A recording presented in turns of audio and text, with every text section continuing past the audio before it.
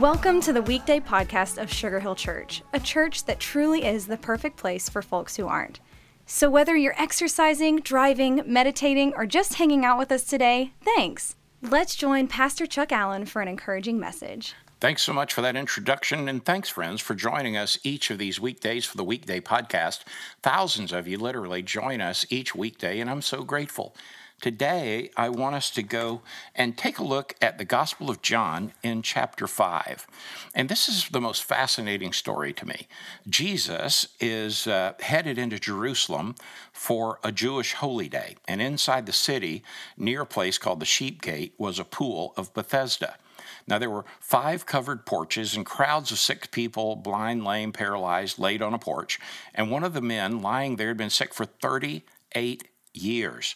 And when he saw Jesus, he was amazed. But the scripture says when Jesus saw him, and he knew he had been ill for such a long time, he asked this question, and this is what's so piercing to me: would you like to get well? I mean, what a question. I mean, seriously, what a question. This question from John's gospel will just pierce the very living daylights out of you. Jesus continually comes to us where we are ill and in need and asks us if we want to be well. You know, one of the things that we can know is that if we are honest, we all have places in our lives where we are not well, where we're out of communion and relation, and we might be experiencing isolation, and where we need healing. And as we discover, it's through communion that healing can gush forth in our life. Communion not just with anybody, but beginning with Christ Jesus. You see, through an encounter, communion with himself, Jesus heals a man who had been sick for such a long time. Friend, listen to me. True communion with Jesus brings healing. Jesus comes to inquire about a willingness to be well, speaks the truth to the man, heals him of his sickness and sin, and sets him free. And Jesus helps the man and restores him beyond any measure that anybody could comprehend. This is what love does, is it not? But love has to be present to heal. Love is indeed what heals. The true presence of another brings healing.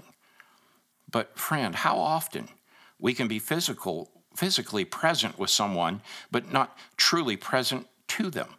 Our mind and emotions can be somewhere else, or we can be with someone but not receiving them as they are for who they are.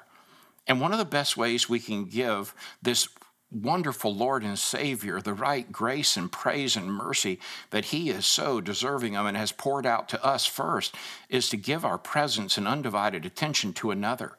How hard it can be, I know. It's frequently so difficult just to sit with someone and be with them, to truly listen and receive them without being distracted by the phone or the tablet or the television or the news of the day.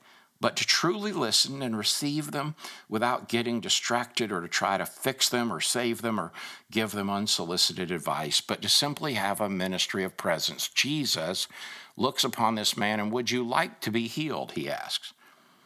Friend, listen, Jesus, his very presence is healing.